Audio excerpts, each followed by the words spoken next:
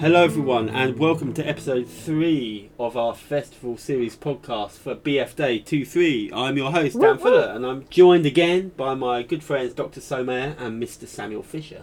Welcome both. Hi. Hello. Today we have another fantastic episode lined up featuring Octavia Bright, Rebecca May Johnson and hosted by the fantastic Peter Scalpello. Yeah, this panel was a dream come true. Not only getting Peter to host it, who is not only a poet, but also a therapist, someone who's thought very deeply about writing the self, writing intellectually about feelings, and is a brilliant listener. But having two debut memoirist non-fiction writers, Octavia Bright and Rebecca May Johnson, or I say non-memoir or anti-memoir writers, because both of their books are very philosophical, very sensual, very embodied, and very funny. Octavia's This Ragged Grace and Rebecca's Small Fires. I'm not going to say too much about them because you'll hear from the writers themselves during the panel, but just to say thank you to publishers Cypher, Canongate and Pushkin, all of whom are pushing the boat as independent publishers, and we love working with them.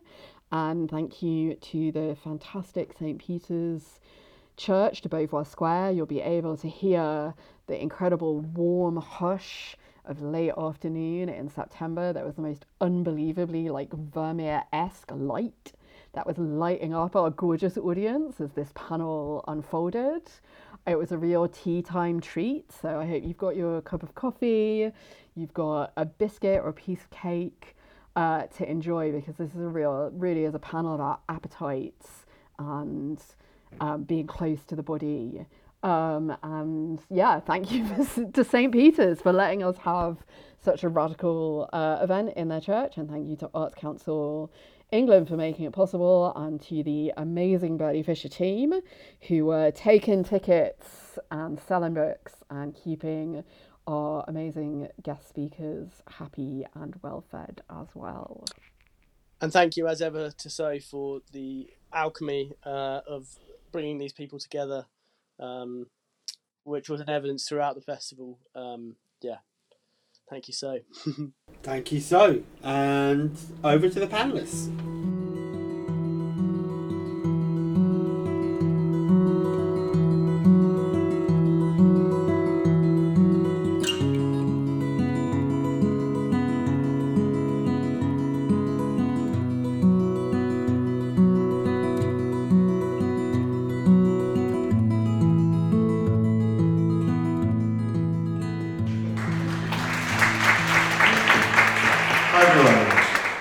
So much for being here. It's a pleasure to be in dialogue with Rebecca and Octavia to celebrate the release of both your wonderful memoirs. Although memoir is a term that we will come to and kind of explore a bit more, I think, as the conversation goes along.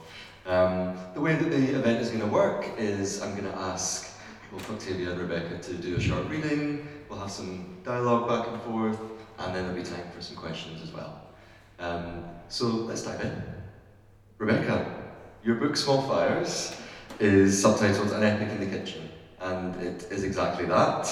It explores the gendered role of domestic cook in your life and in wider culture and literature as a means of understanding your relation to the world, to the other, and the idea of consumption and experience of loving.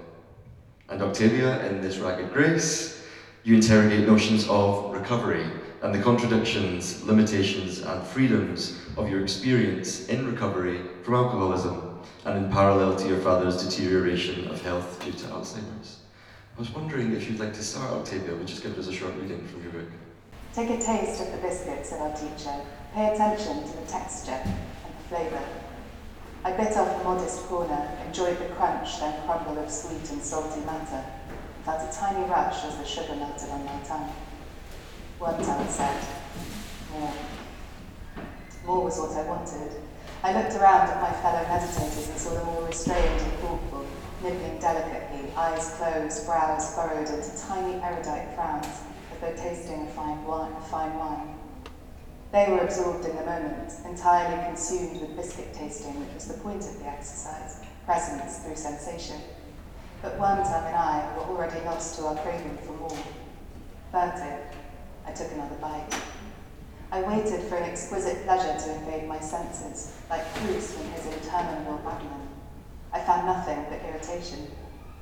It appeared like a pressure behind the eyes, ran down my neck, arms, fingers, churned in my stomach. More. The disease of more, I'd heard it called, and knew that I had it. I wanted to be transported by the poetry of the custard cream to some higher plane of feeling, and felt impatient for my own involuntary memory to strike and elevate me. My love of biscuits came from my father, who'd once worked for a biscuit company, which meant in my childhood, the house had been full of biscuits. My uncle even had 2 ginger tomcats called the Ginger Biscuits. There must be hundreds of dormant biscuit-related memories waiting to be triggered by the scent and flavour. But craving blots everything else out. Nothing makes me feel so mortal as the feeling of more. Powerless, I put the rest of the biscuit in my mouth. I should say as well, Octavia, I didn't introduce you. Octavia Bright is a writer and broadcaster from London and the co-host of the podcast Literary Friction. And on that note, I will move on to you, Rebecca, and I will introduce you. Rebecca May Johnson has published essays, reviews and non-fiction with Granta, Times Literary Supplement and Daunt Books Publishing, among others, and is an editor at the trailblazing food publication Vittles. Small Fires is her first book. The recipe is a text that can produce spattering because it was spattering before it was language. Language is only a holding pattern for the recipe, not its origin nor its terminus. Spattering is not mentioned in the recipe. The text does not anticipate the liveliness of the process it describes, which spatters wildly. The substance in the pan trespasses beyond its linguistic boundary, making marks or mark-making on my shirt, the wall, the dry surface of whatever book is close by. There is always more. There is more than has been recorded in the text, and there will be more again. Things will be hotter and redder. There will be spattering. In some ways, the recipe text gives me no clue about what is to come. This is hard to forgive. But after cooking it 1,000 times, the recipe turns out to be good enough. It holds me and survives my many attempts to destroy it. The second, third and fourth time I make the recipe, I follow the instructions as precisely as I can, reverent and still wonderstruck by the transformation of matter in which I am a participant. My body is changed by the recipe. After tasting it, I see flavour differently, which means I see things differently. Because flavour is a quality of things, or can be, and it's not seeing, it's tasting, but it's a tasting that inaugurates a different relationship to things, a new method of perceiving. It is not only the surface I'm looking at. I'm learning to see into things, seeking the dimension of being that is flavour. There are so many possibilities. Each time I encounter the same thing, the same ingredient, I find that it's different again. Again, it's different. So the recipe is always a method for seeking. Turn the heat down very low.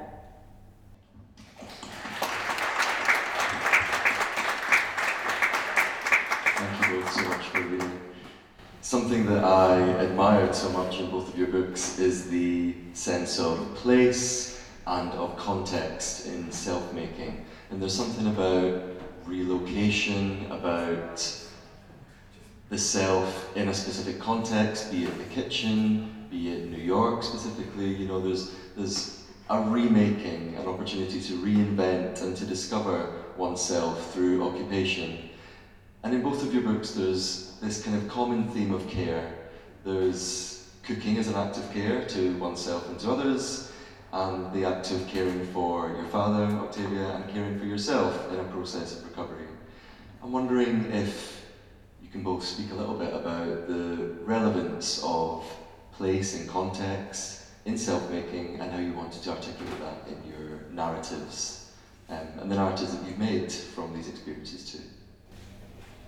Yeah, place was very important, partly because I was on the run, generally, in the first 7. I mean, the book is structured around the first 7 years of recovery. Each chapter pertains to the next year. And it's not the whole year every time. I was zooming in on specific experiences that felt relevant, but that were also like a way of making ideas embodied, because as you sort of teased, Peter, like it's memoir, but memoir is such an open category, I think, and I think of it more as a book of ideas explored through lived experience, I guess. That's kind of how I think about the term. And in those 7 years I moved around a lot because I was restless, and every time I went to a place I was looking for it to give me something, which is a classic addict way of relating to the world, but I also think it's a human way of relating to the world. And that's the tricky thing with recovering from addiction, because there's a lot about the addict self that is also just the human self, and you have to figure out which bits you want to recover from, or kind of exist in relation to in a more distant way, which you want to kind of hold on to. But I wanted to write about place in the body because I'd been working on a PhD and it had been very much ideas separate from the body and kind of you don't exist below the neck. And I needed to bring it back into the body. But also addiction for me was a very bodily experience in that it was about leaving the body behind and seeking ways to placate the body. And craving, the reason I chose that reading, partly because I think it speaks so nicely to Rebecca's work, but also because, there's one way of writing about alcohol addiction that's writing about the craving for a drink, which can be useful but doesn't really interest me very much because I found the process of being addicted to alcohol intensely boring. It's a closed circuit and it doesn't deliver you anything ultimately. Whereas something like food, which you can use in an addictive way, you can use to numb yourself completely, like the bit with the custard cream. I wasn't tasting the custard cream, I was inhaling the custard cream in order to placate a feeling. Whereas I think, your work is so much about like the sensual potential of food, and the passage you read about the fact that it can take us somewhere else. And I think that's quite an interesting tension. And similarly with place, the different places in the book, each one draws out a slightly different angle in the process of recovery. And the New York chapter, which you mentioned, is very early, so I was a year sober when I went there, and I was manic. And New York is a great city to get high on, right? There's so much going on, all the sights and sounds and everything. But again, the question of whether you're able to actually taste it, like whether you're able to actually receive something, when what you're seeking from it is actually self-abandonment, is something that I wanted to explore in the book, yeah.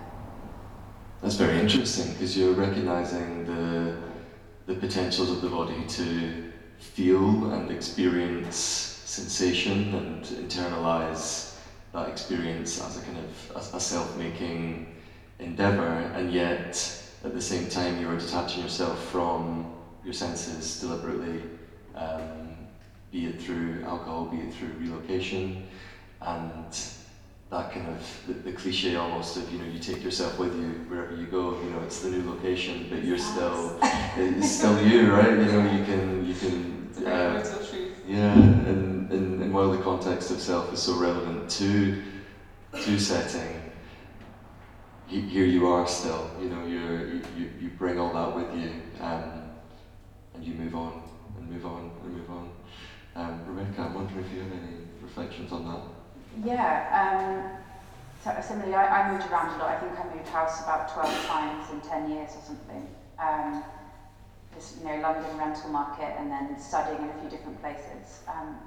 And the kitchen was the ship, or I don't know what. I use lots of Odyssey metaphors in the book because I did a PhD about a contemporary writing of the Odyssey by a German poet, which is partly where the epic comes from in the book. But the kitchen was the space in which I navigated relationships with other people, and I used the recipe as a tool for kind of approaching, but also in a way keeping distance between myself and other people. Because if you're feeling anxious about talking to people, you can just cook for them, stop up their mouth. No, but not yet. But you can cook instead of speaking. But it's an interestingly.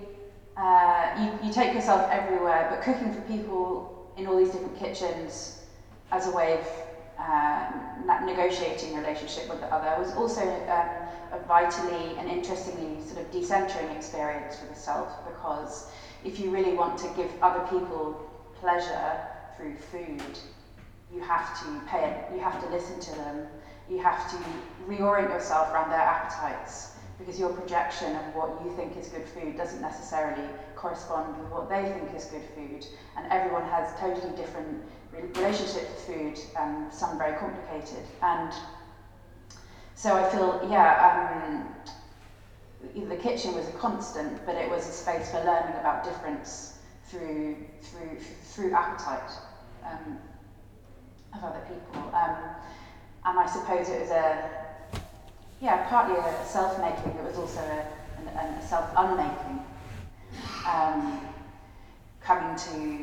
I grew up in a rural area, in a very isolated house, and then living with lots of different people, I might think, I know what's the best thing to do, but then finding out that you don't, and that you need to listen and be with others was such a significant aspect for me of being in the kitchen.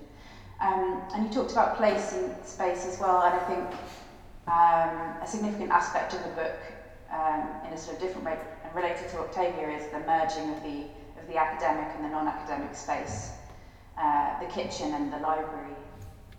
And as I mentioned, I did a PhD. It's a text called Niemandsfrau, which means about a text called Niemandsfrau, which means nobody's wife or nobody's woman, by the poet Barbara Curler, who sadly died 2 years ago. But her rewriting of the Odysseys centres on domestic labour of weaving, or Penelope's gendered labour of weaving in ancient Greece. And she sort of tries to rehabilitate 3,000 years of history as a kind of, she tries to move away from kind of patrilineal history and the single kind of, as she sees it, man-to-man, kind of great man theory of history or whatever, to a sort of more of a polyphony and sort of bringing queer and feminine and monstrous and animal voices to the fore. Comes a form of thinking that comes out of the material process of weaving. So the principle for the form of thought and reconstructing history comes from the physical act of weaving and the physicality of weaving. Anyway, when I was not doing so great at my PhD and was doing a lot of cooking, I was nonetheless influenced by that work in thinking, well, what kind of thinking is cooking? What kind of, forms of, Penelope sort of reconceptualizing time in a way through the unweaving and reweaving that she does, which stretches time out, a task out over many years that those who can't weave don't understand because they don't know how to weave. And so what kind of temporality might we imagine through cooking? So then in that sense, going back to place, the kitchen became a space of thinking and experimentation for me over that period of time as well. Yeah. It's so fascinating, and I love the inclusion of that reference to Penelope and the weaving. There's a real parallel there to cooking and the process of cooking and the temporality of that as well. The unweaving that she does to prolong time. I can really see the parallel there, and the constancy of the kitchen. You mentioned that you moved around a lot, but there was always the kitchen. There was always a space that was familiar, and kind of an extension of that, I suppose. What you mentioned there is gender, womanhood, and you both write a lot about womanhood, about the woman as a body in society, about the roles prescribed to women, and the relation to one's inner being of self. You write about the housewoman, for example, Octavia, as well as making links from womanhood to production, consumption, what is expected, the consumption of food, of care, of research as well as this gendered idea of restraint and self-control as well, which I found an interesting parallel in both of your texts with regards to food and alcohol or other ways of being, essentially. I wonder how these concepts of womanhood informed your experiences in terms of what you're writing about in the books, but also the book itself as as a feminist text. Do you have thoughts on I do. I mean, I was very hesitant to write about recovery because the female body as a site of degradation is such a kind of long established trope and one that I feel complicatedly about. And I think that women writers, particularly young women writers, and I wasn't enormously young when I wrote this book, but I was young when I got sober, and there's an appetite for young women making a mess, right? And making a mess publicly and talking about things that, making a mess of their bodies, making a mess of themselves. And there's one way of writing about recovery which includes a lot of that and a lot of those stories. And there's some absolutely phenomenal writing out there that dwells very much in kind of chaos. And I didn't want to contribute more to that space because I felt like it was very well trodden. And I also honestly didn't think I had the metal for it. And I think that's something it's important to consider as a writer. You think about what you put out there and what you stand beside and what you want to speak to. And when I was newly sober, I was still very attached to the chaos. And so when I read books that were about the chaos, it was kind of reanimating the part of me that wanted to get messy again. And I hadn't found much out there that kind of, traced the shape of a life in recovery and what it might look like, which was what I wanted to do. However, when you write about recovery, you need to give your readers a little bit of an insight into what you needed to recover from, otherwise it's not a good narrative, right? And that's an interesting split that happens, I think, with the memoirs, where you tell the truth and you write about your life, you also are a writer constructing a story and it needs to have value and interest. But I thought about that very much politically and very much through the kind of lens of the female body and the female text. Also, I think, there's a strand in this book that is asking questions of commodification and the commodity of the story and what we do when we put our lives into the commodity of the book and it becomes part of the market. And also because addiction is an experience of being enthralled to a commodity. And I thought a lot about consumption in that respect as well, the kinds of consumption that come from an appetite that's genuine, and the kinds of consumption that come from an appetite that is directed by forces outside of you, like the force of capitalism, for example, the idea that you can buy a new pair of shoes and feel better. And I mean, I did buy new pair of shoes and they're great, and they did make me feel better, but you have to think about it, I think also when I was writing about my father's illness, which kind of came about because as I started putting the book together, I was thinking this question of recovery and I was thinking about how to shape it. I was sort of realizing that my recovery was underpinned by my father's unraveling. And, there I was recovering from, I don't think as an addict I never recovered, but I'm in recovery. It's an ongoing project for the rest of my life. And my father had Alzheimer's, which is an illness you can't recover from at all. So we were in this kind of double helix, I guess, of moving in different directions. And of course, when you write about care, and in my family in quite a traditional sense, the care of my father fell to the women in the family. And it is women's work, and it shouldn't be women's work. And I'm madly, for the podcast, waving my fingers around. But I thought a lot about that as well, the care between bodies and the relation of care between bodies. But what you were saying about constraint, I actually just would love to read the epigraph to this book, because I also think it speaks to your work, Rebecca. Which is from Louise Bourgeois, who I'm sure you all know as an artist, but the figure of the spiral became really central to writing this story, partly because Dad and I one was winding in while the other was winding out, there was an unraveling and there was a tightening, but also because her thoughts about the spiral kind of turn what you might think about spiraling on its head, and this question of kind of restraint and constraint comes up in it, because, when someone is addicted or acting out, we talk about people spiraling out of control, and the idea is that the spiraling outwards is the chaotic direction. But Bourgeois actually thinks about it differently.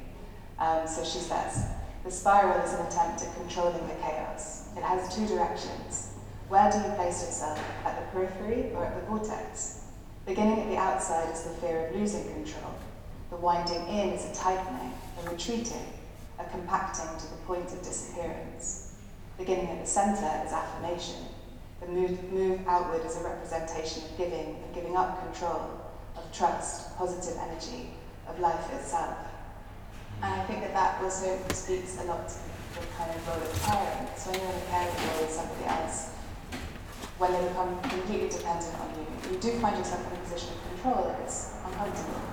And it can feel very instinctive to sort of tighten that control on a body that is failing, on a mind that is failing, out of fear and anxiety. And the same can be said for yourself in a project of recovery. You know, you can become very nervous of things. And actually reconfiguring and spiraling outwards as letting go in order to let in other things that are not harmful was very, very important. And I think, you know, I feel like that speaks to some of the stuff you're writing about too.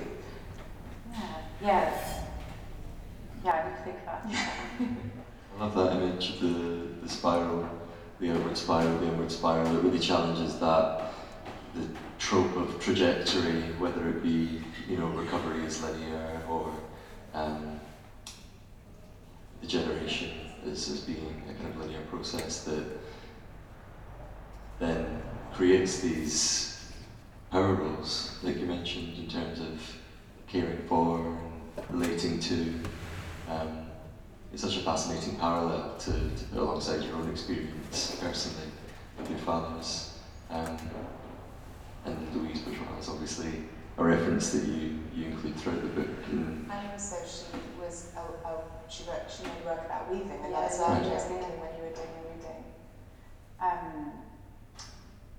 There's a lot to address. There's a lot there, yeah. We can go specifically around womanhood, femininity. Yeah, so I guess I'll talk about gender, but then I've got lots of thoughts about constraint as well, and also you just mentioned about letting things in.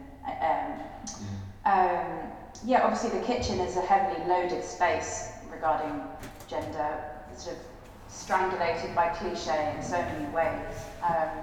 So at the beginning of the book, it felt important for me, before just writing about cooking without having dismantled those things, it felt important to dismantle some of those things at the beginning of the book.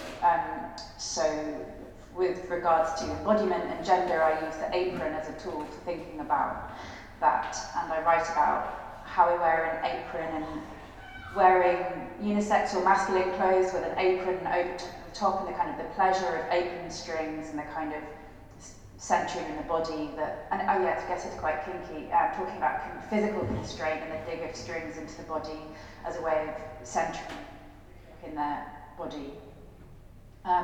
Because I wanted to really think about, I really wanted to make people feel that they could be, well, I wanted to write about my own sense that it was important to be embodied in a way that felt true to me at the beginning of the book. When you tell people that you're writing a book about food, often their mind goes to certain places very quickly, and it felt important for me to take control of that narrative. And then there's the hell of gendered labour.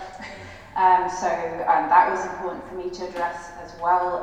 So I engage with the work of Silvia Federici, among others. I look at sort of also Martha Rosler, the artist Martha Rosler, and her film The Semiotics of the Kitchen, to think about ways it's been really important to reject things such as the performance of gladness or happiness.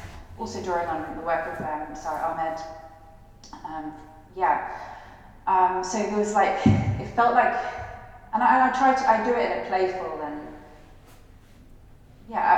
way. I'm not sort of berating everyone, but it just felt important to go through those things at the beginning, to make way for other more open forms of thinking in the kitchen, which, you know, the force of domestication and the position of gendered labour in capitalism shuts down thinking in many ways, or makes it hard to think critically or even to really see what's happening at all. And that's where, in the reading that I did, using the framework of performance, and actually that came from a conference at the Royal College of Art about writing and performance, and I took the opportunity to do something a bit differently, having come from a German studies background,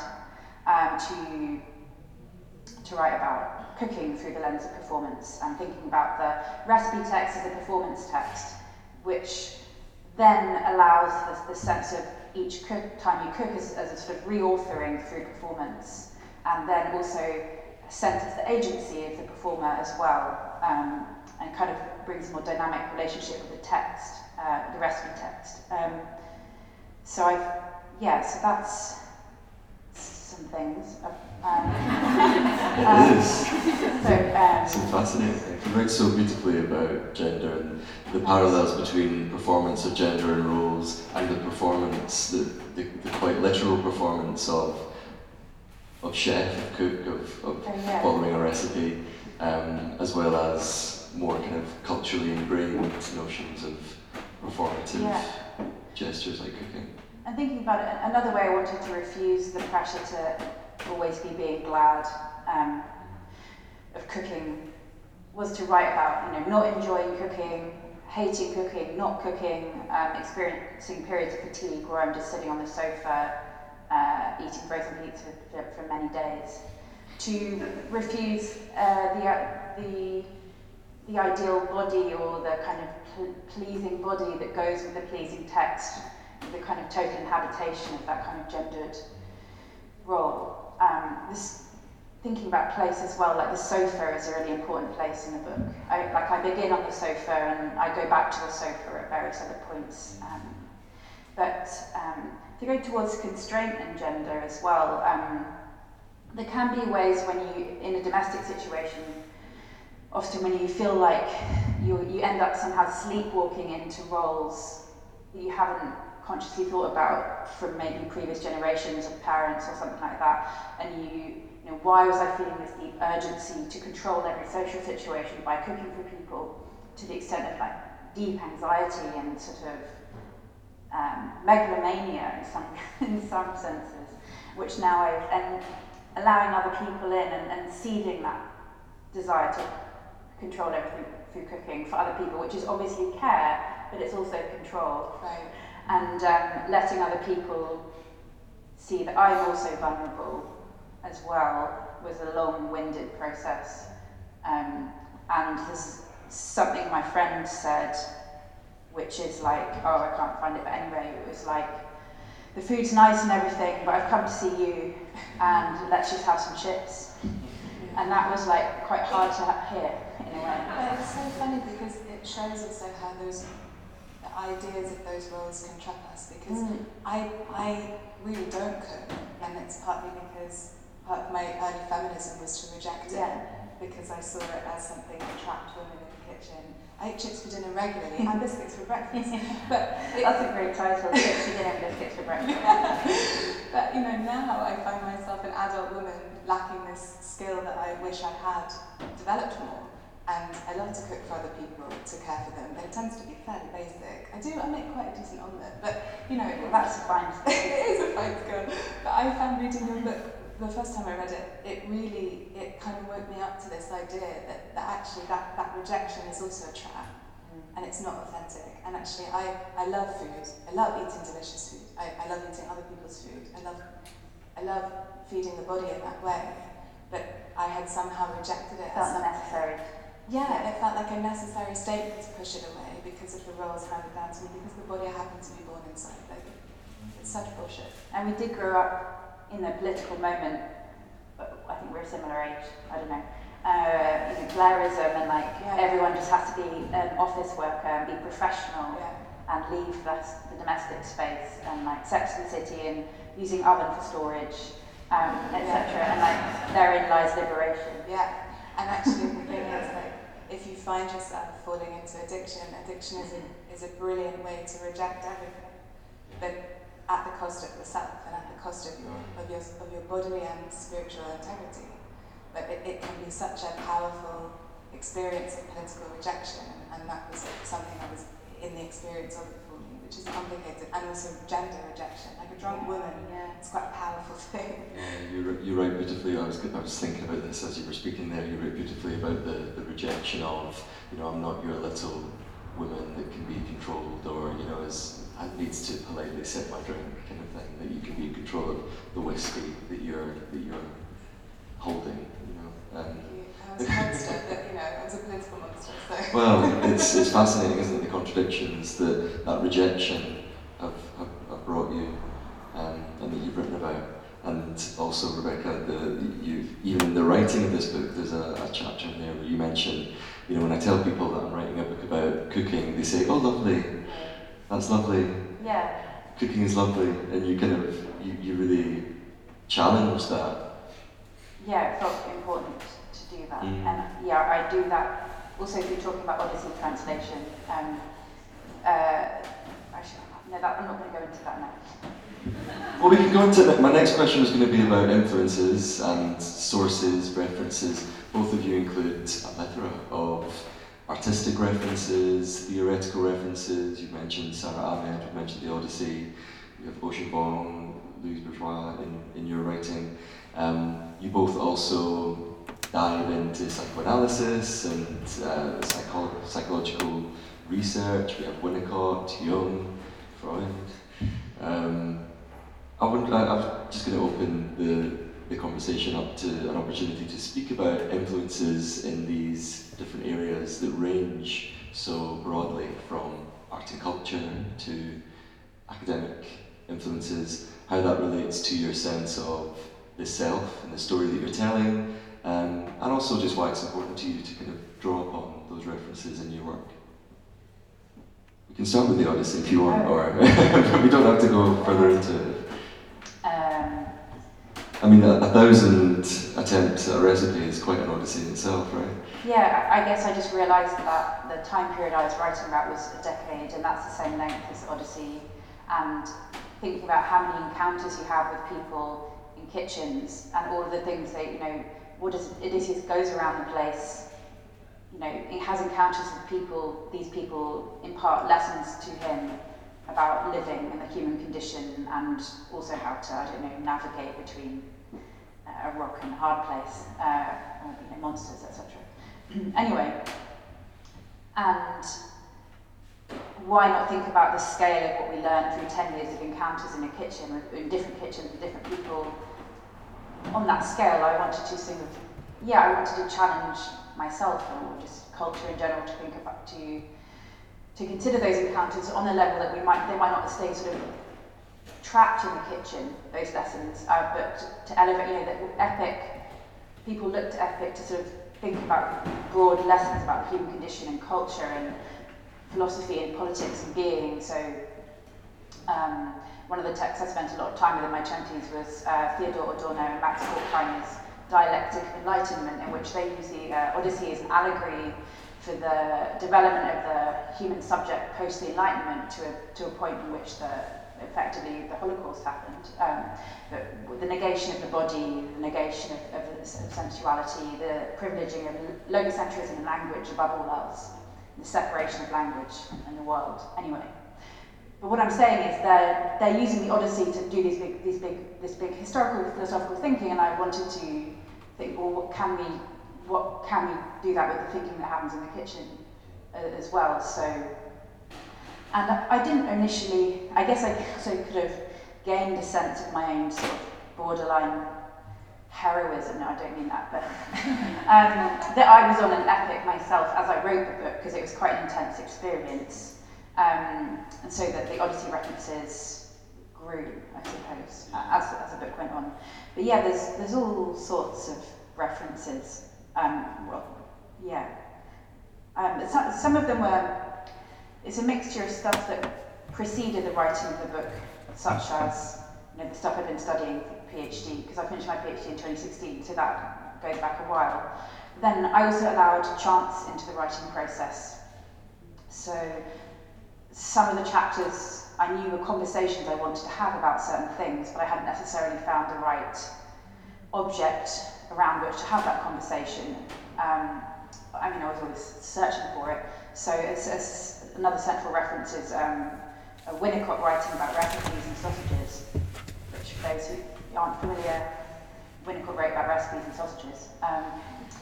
And that was a tweet someone screenshotted on Twitter, a page of this writing that Winnicott did about recipes, and I was like, great, I'm going to have a fight with Winnicott.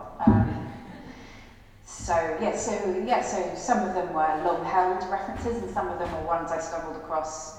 But I was sort of looking for it, I suppose. So things resonate with you when you're searching for them, I suppose. They come to you when you're it felt open to very it. auspicious. Yeah, exactly. Yeah, and you have the diagram in this book Oh. of the sausage making experience, which I wanted to mention to you because it's fantastic. It's just so conceptual and interesting, the way that you try to kind of translate this experience of the sausage making into, you know, what is going on in the periphery, what is going on internally for me, what am I actually physically doing. I wanted to represent the intersubjective chaos of cooking sausages in a diagram, so I drew lots of triangles.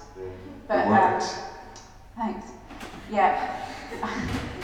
And that's I suppose an example of where I feel you both have used references to quite literally kind of draw into your own experience, draw into your own understanding of your own experience, and to produce from it essentially. You then relate it to writing and you craft something new from it. Simone Weil as well being a big influence in your text. Yeah, Simone Weil and Louise Bourgeois are kind of the angsty godmothers of my book and my life. The references, I think similarly to you, Rebecca, I was doing a PhD for the first few chapters of the time that the book is about, so a lot of my research came into that, but also, you know, I was writing, my PhD was about hysteria in a way, and you know, academics like to think that they're very distant from their work often, but of course an academic is drawn to solve the key problem of their psyche, I think, most of the time, whether they're writing about rocks or trees or hysteria. And of course my thesis subject was an attempt to cure myself before I realised that I needed to do anything. So it worked its way into the text, and there's some references to hysteria. Louise Bourgeois was a figure I was writing about in my academic work, as was Pedro Almodovar, who works his way in, and a few of the others. But then there were also some things that were just like little jokes to myself. Like I found the experience of being inside academia very humourless, and I thought that was a terrible shame. So I decided that any of the male theorists and critics and philosophers that I wrote about, I would describe as if the Daily Mail were describing them. So they all are written about in the context of their luscious curly hair or their, you know, grandfatherly smile or whatever. Because one of the points I wanted to make in the book was that, you know, women are known by their bodies before their minds, and actually part of bringing in lots of references to this book, whether they're sort of intellectually respected references or not, because Jung, as I was told when I was doing my master's, is not an intellectually respected mind these days.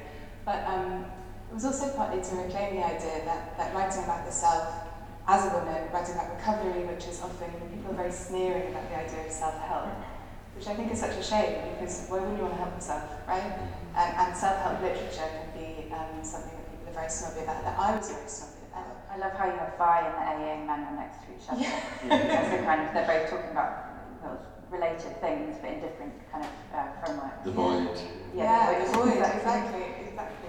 And I think, you know, I think it's interesting that we live in a particular culture that is very sneering about certain things, because it's kind of the return of the repressed, right? Like everybody is needing to recover from something at some point, and I think there's a sort of cultural fear of that. And I also think there's a tendency to minimize these things. And so it was a way of sort of thumbing my nose at that a little bit. And then also, you know, my head was full of voices, and when I first got sober, literally one time, but also the voices of other writers and thinkers, and I wanted to create I guess a psychological portrait in a way as well, so it was important that it was very populated. And then towards the end of the book, the later chapters, which, well, I'm 10 years now sober, and I was 7 years-ish when I was writing it. Congratulations. Oh, thank you. Yeah, decades and old time to feel inside my own brain. It was, then I was looking to other writers for different things. I was looking to them for comfort, as my father was becoming very ill when he died. But also then there were some other writers who come in, like John Burge, who became very important between me and my father when he was in the nursing home during the pandemic, and I couldn't be with him physically. And he, by then, almost completely lost the power of speech. It was very difficult for him to speak. And so we found these kind of rituals where I would find a way to speak to him on the phone for a long time without him needing to respond. And sometimes that was just describing what I could see, and sometimes it was reading things to him. And the strange thing happens when, my father was an adult man with a big mind and a strong intellect, and then of course Alzheimer's rendered him much more like a child, but not a child, right? And people often treat the elderly as though they have returned to childhood, and the emphasis is to read children's stories and things like that. And so I sort of tried that. I remember reading Alice in Wonderland, and he was completely nonplussed. And so I read him John Berger instead, and I read him this beautiful little text called The Red Tender of the Oh my god, that's one of my favourite books ever. which I happen to know you love, exactly. And it's in the book, it's referenced in the book. And we had this kind of very powerful experience, because that piece, if you don't know it, Ben Berger, is about an uncle, a favourite uncle of his who died, and it's a way of writing the uncle back into presence, and it's a way of kind of creating an almost supernatural space but grounded in Bologna, a very real place. And it's about grief, and it's about love, and it's about loss. And now I was reading it to my father, who was close to death. And at the end of it, having really not been able to say very much, he just said, superb.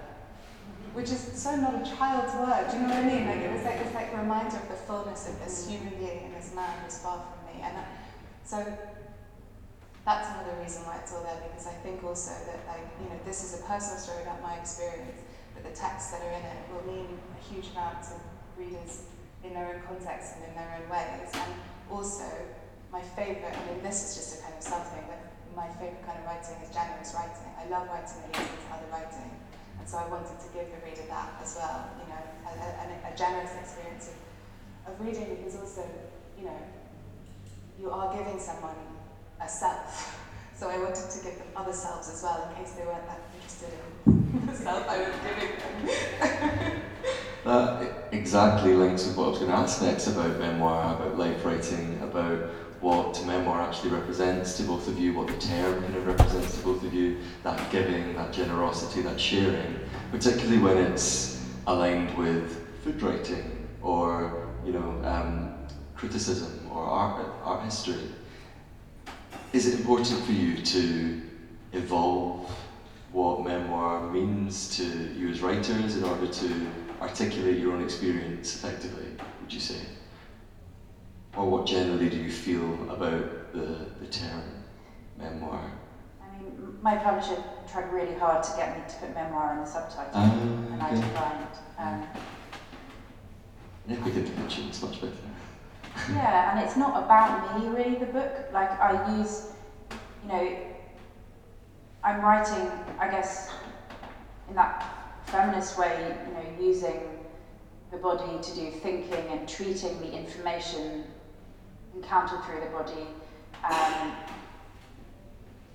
as serious research material, to thinking about things and also thinking about feelings, and I'm using it to do thinking with, I suppose. So the end point of the book is not to find out about me as a person at all, and everyone who's not me in the book is anonymous. Everyone who's not me in the book is just called you. That's also because I didn't want to, there's various reasons. One, I didn't want people to feel surveilled in their lives, writing non-fiction. Two, I didn't want heteronormative hierarchies of relation to kind of cloud people's perception of food. I want the intimacy and the erotics and the complexity of those encounters to kind of come through without them being read through the lens of quote-unquote family or whatever, other kind of frameworks. But I suppose, I guess I treat the I as a space for thinking and of research, and I gained confidence as I went on in doing that, and you can see that as the book continues, I think, because some of the first half of the book, some of those sentences I've rewritten over 100 times, and it's very kind of, and I was very controlling and obsessive about it. And then from the Winnicott chapter onwards, I write by hand.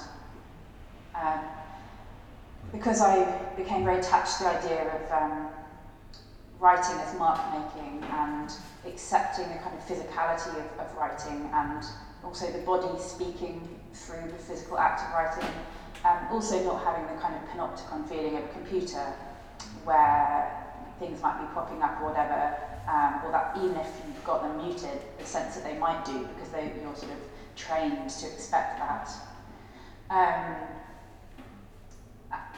And I allowed, I guess, and I got more confident about thinking about that as important information as for speaking about cooking. So, like allowing my fatigue into the text and things like that. Which again, I guess you find out that I get fatigued, but it's not about that finding that out, that revelation as such. It's more about trying to give a more complex picture of what cooking is and how that operates. I can't remember if I've answered all your question. No, it's fascinating because I love, it links to what I was saying to you beforehand, the idea about repetition of an act. Yeah. The word repetition in receipt, evidence of, in recipe, in the recipe, and the idea of almost writing this receipt of life. It's like this kind of recipe for the experience of what you've lived through. Yeah. And you mentioned that the parallels in the words and the root of the word in Small Fires. Yeah, I guess thinking about memoir as a form of reception is interesting. Because I'm thinking now of classical reception anyway. But I think I'll let Octavia jump in because I feel like I'm going rambling in my own mind. It's okay. Thank you. Not rambling out loud. Okay. Octavia, how do you feel? I think it's a deceptively capacious term. I think all writing is memoir. I think all writing is self, from self, right? Yeah. So I feel like it's a category that the market needed and required. Talking about recovery without grounding it in self and experience isn't very interesting because you're making a generalized sort of thing about something that is personal. And I think the two kind of core experiences in my book, recovery and Alzheimer's, they're both things that have like enormous archetypal paths and experiences built into them, and also they're extremely personal. So one of the reasons that Jung makes his way into this and the archetype is because I was interested in thinking about the archetype of the addict. What is the archetype of the addict? We all have an idea of what an addict is and what it means to live in addiction, but also the way that addiction actually manifests in an individual's life is very different person to person. It's different from substance to substance. It's also culturally different, right? Like there are more acceptable addictions and less acceptable addictions. There are addictions that kill you very directly, and there are some that don't kill you at all, but can still fuck up your life. I think of the way that the so-called positive addictions manifest. Like people are addicted to work, people are addicted to exercise. These are things that the culture supports as good. But ultimately, if the way you are related to these processes is addictive, then it's eroding yourself the way that an addiction to alcohol does, or an addiction to drugs, or anything that might be also harming your body very directly. What you're talking about and the complexity and it reminds me, another kind of sort of parallel is that cooking doesn't happen on the level of language. So the recipe text is completely different from what cooking is. Because the chaos of intersubjectivity and living and desire and appetite and people's emotions come into the frame. Like a book about recovery I think one of the great strengths of using or writing from life is that life, many contradictory things are true at the same time in a life. And when one gets into the habit of theorising and you're detached from that living, you can tidy away the complexity and tidy away the contradictions that are more true. Right. And that it's useful to know about. It's useful if you're approaching these things as a reader. You know, like for me, as someone who is not doesn't really cook that much, like to read someone who cooks all the time, writing about sometimes the cooking not working out or not wanting to, is important. And I think the same with recovery. Like, you can think about recovery texts, particularly the text that they use in 12-step recovery, which I did for a while and don't do anymore, as a recipe. They make it sound very simple in some respects. They acknowledge that it's difficult, but they make it sound very simple. And the whole thing you were talking about gladness, we go to this difficult work gladly. You don't go to recovery gladly. You go kicking and screaming for the most part, and it's hard, and sometimes it's boring, and sometimes your commitment to it wavers, and talking about that in a theoretical way doesn't really land, whereas if you embody it in a life, then I think it makes a lot more sense. And similarly, writing about grief, grief is such a bodily experience, and the kind of grief that comes with the slow loss of a person over many, many years. My father was ill for, I think, 8 years after his diagnosis, but looking back, it was a kind of 12-year-long unravelling. Again, to write about that sort of theoretically feels very disingenuous, actually, and also it would feel like trying to speak to others in a way that I don't think is appropriate to something like grief. But the term memoir, I feel like it's also the way people come to it, the way people approach it, is changing and shifting, because more and more books are being published that expand the sort of traditional. I mean, when I was a younger reader, I remember, you just think of someone's memoirs, plural, as being some kind of like very celebrated person at the end of their life, writing witty anecdotes about people they met in the House of Parliament or some shit. It's a very different thing. So, there's a different level of generosity to the intentions that you both have, I think, in the writing. It comes across, at least. Thank you. Thank you both. I do have one more question for you both. It shouldn't be a big one, but if anyone in the audience has questions they'd like to ask, please start preparing those, start thinking, pass the mic out. But yeah, I just wanted to finish on, as to debut authors of personal work, of which I can relate, I was wondering if you're happy to share, how has the experience been of sharing these personal stories with a readership? Has the experience been empowering for you? Has it felt vulnerable? Has it led you to any new interests that you kind of felt you didn't have before? Has it taught you anything significant? Is my work personal? I guess obviously I work with my life. But I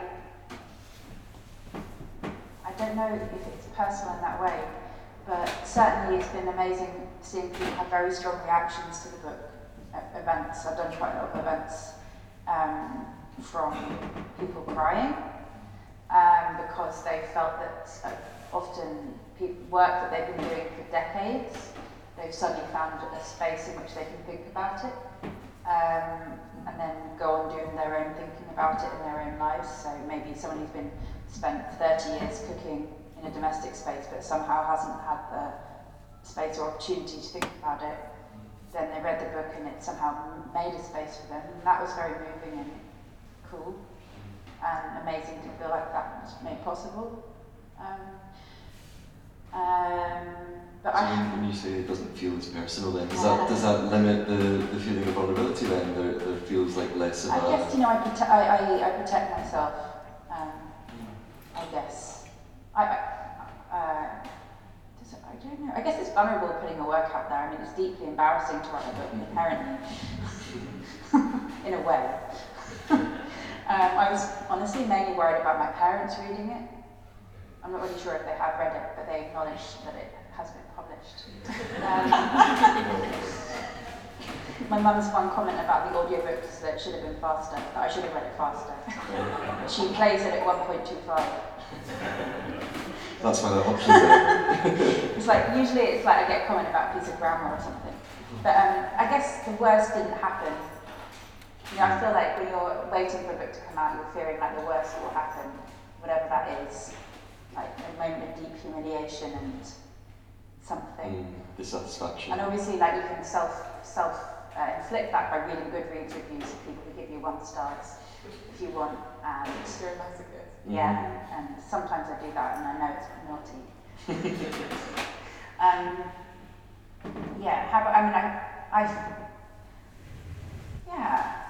I guess there are some embarrassing bits in the book, but no one's like made me feel embarrassed about them yet.